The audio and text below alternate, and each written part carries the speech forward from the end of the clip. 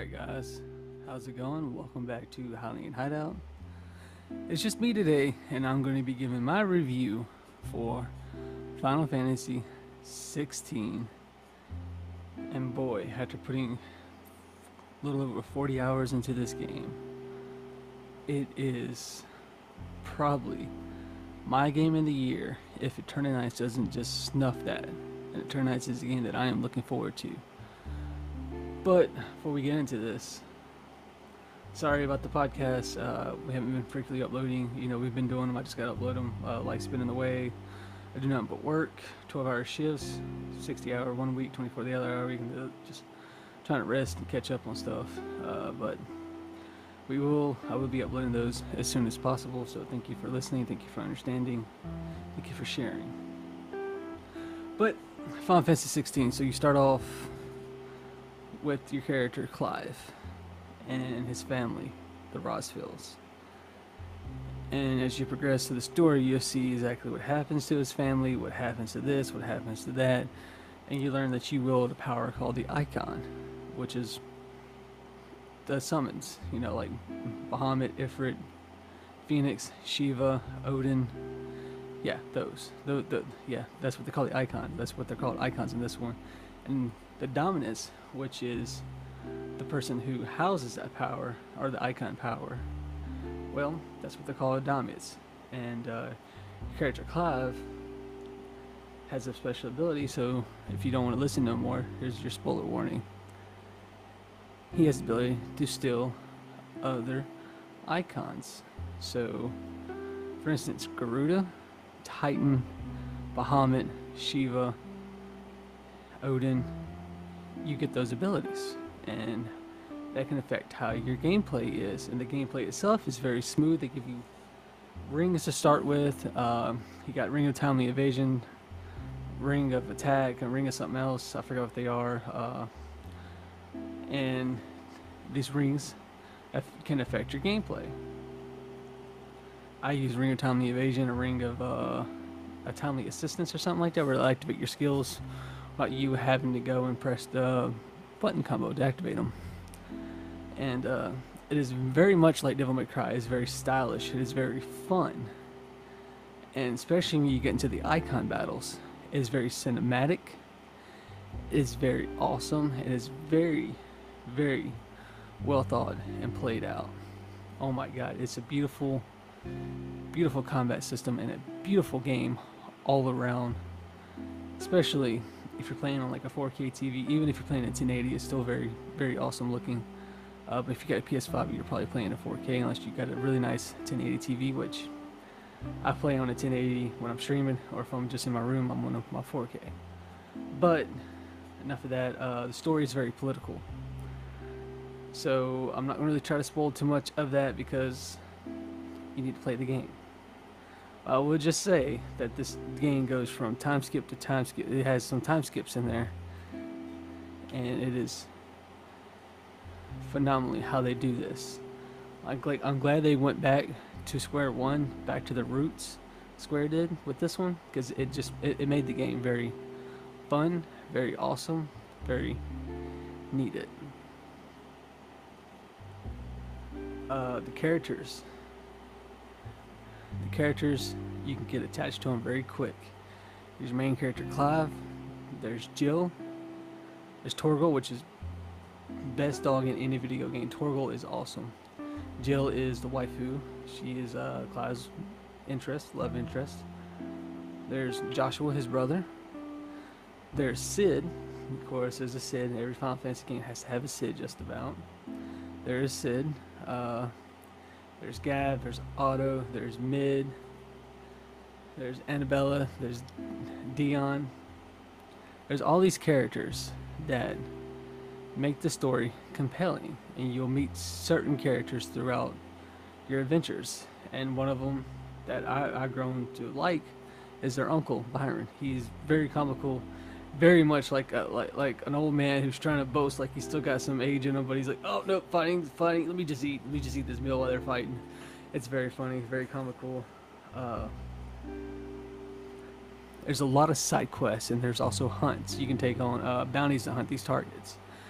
I kind of steered clear of the side quests and only did the hunts that you had to do in the story, because I don't like I don't want to spend another 40 hours doing side quests. You know, it's not a Persona game where where the story will take up more majority.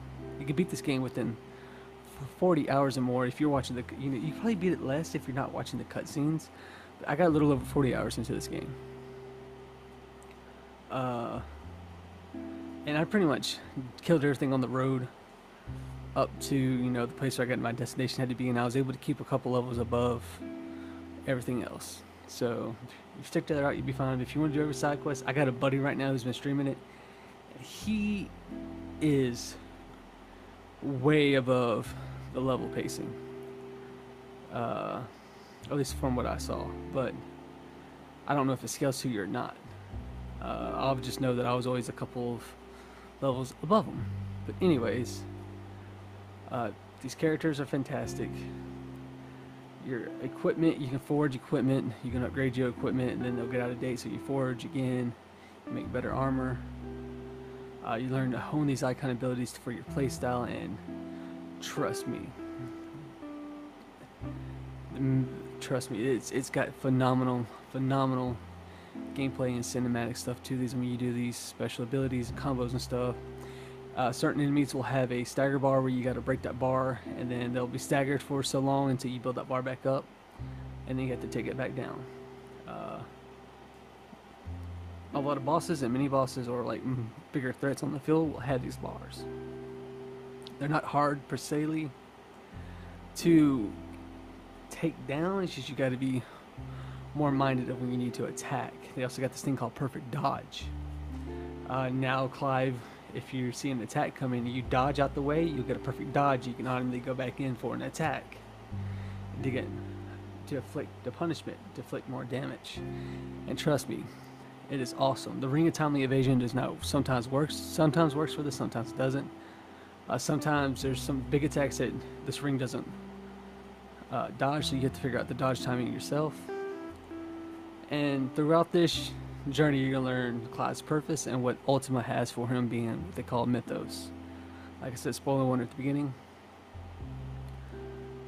And then, yeah, I mean, it's a roller coaster of emotions you're going through this game, especially with some of the characters you get attached to, and some of this and some of that. But overall, I really enjoyed this game. I really didn't do much with the hunts or the side quests. I really can't tell you much about that. I'm sorry if this just sounds like rambling, so I apologize for that one. But either way, I'm gonna have to give this one 4 out of 5 crows, or a 9.5 out of 10. Like, I really enjoyed this game. The story was fantastic. It's my game of the year if Eternize just doesn't take it and knock it out of the park. And from when I played the demo on Steam, it looks like it might just do that, because that is awesome. If anybody knows, I am a Persona fan, and that whole entire dating aspect of Persona, where you build up these lovely relationships with your confidants or your friends, it looks like Eternize is doing that. It's like a dating sim action game, and I'm just all about that. So that might be my game of the year. But if not, Final Fantasy 16 is most definitely the contender. Tears of the Kingdom is not, just because I felt like I was playing Breath of the Wild again, but I need to give it more time. That's just not going to happen anytime soon. Anyway, thank you for listening to my review of Final Fantasy 16. I'm going to try to get Shredder's Revenge Shell Shock Dimension up soon as well. That dropped as of today, August 31st, when this recording is. I will try to get my review of that up as well. I'm trying to also make another YouTube channel where I record my gameplay, and I give my reviews for that as well. But like I said, I do nothing but work 12-hour shifts. You know, one week I work 60, the next week I do work 24 hours. But you know, within that 5 days I'm off, I'm trying to rest, or I'm trying to catch up on stuff. So bear with us, and there'll be more podcasts to come. Sometime in September, I'm going to have some guests, and Zender and Shano rank. I say rank. They're going to place 25 games from 1 to 25. So they're going to rank these games, and it's going to be very interesting to see how this goes. I'm going to try to get all the guests I had on before for this. But anyway, guys, thank you so much for listening. Sorry for rambling, and sorry for not posting as much as I should. I hope y'all have a lovely day, and thank you for hanging out with the Hideout.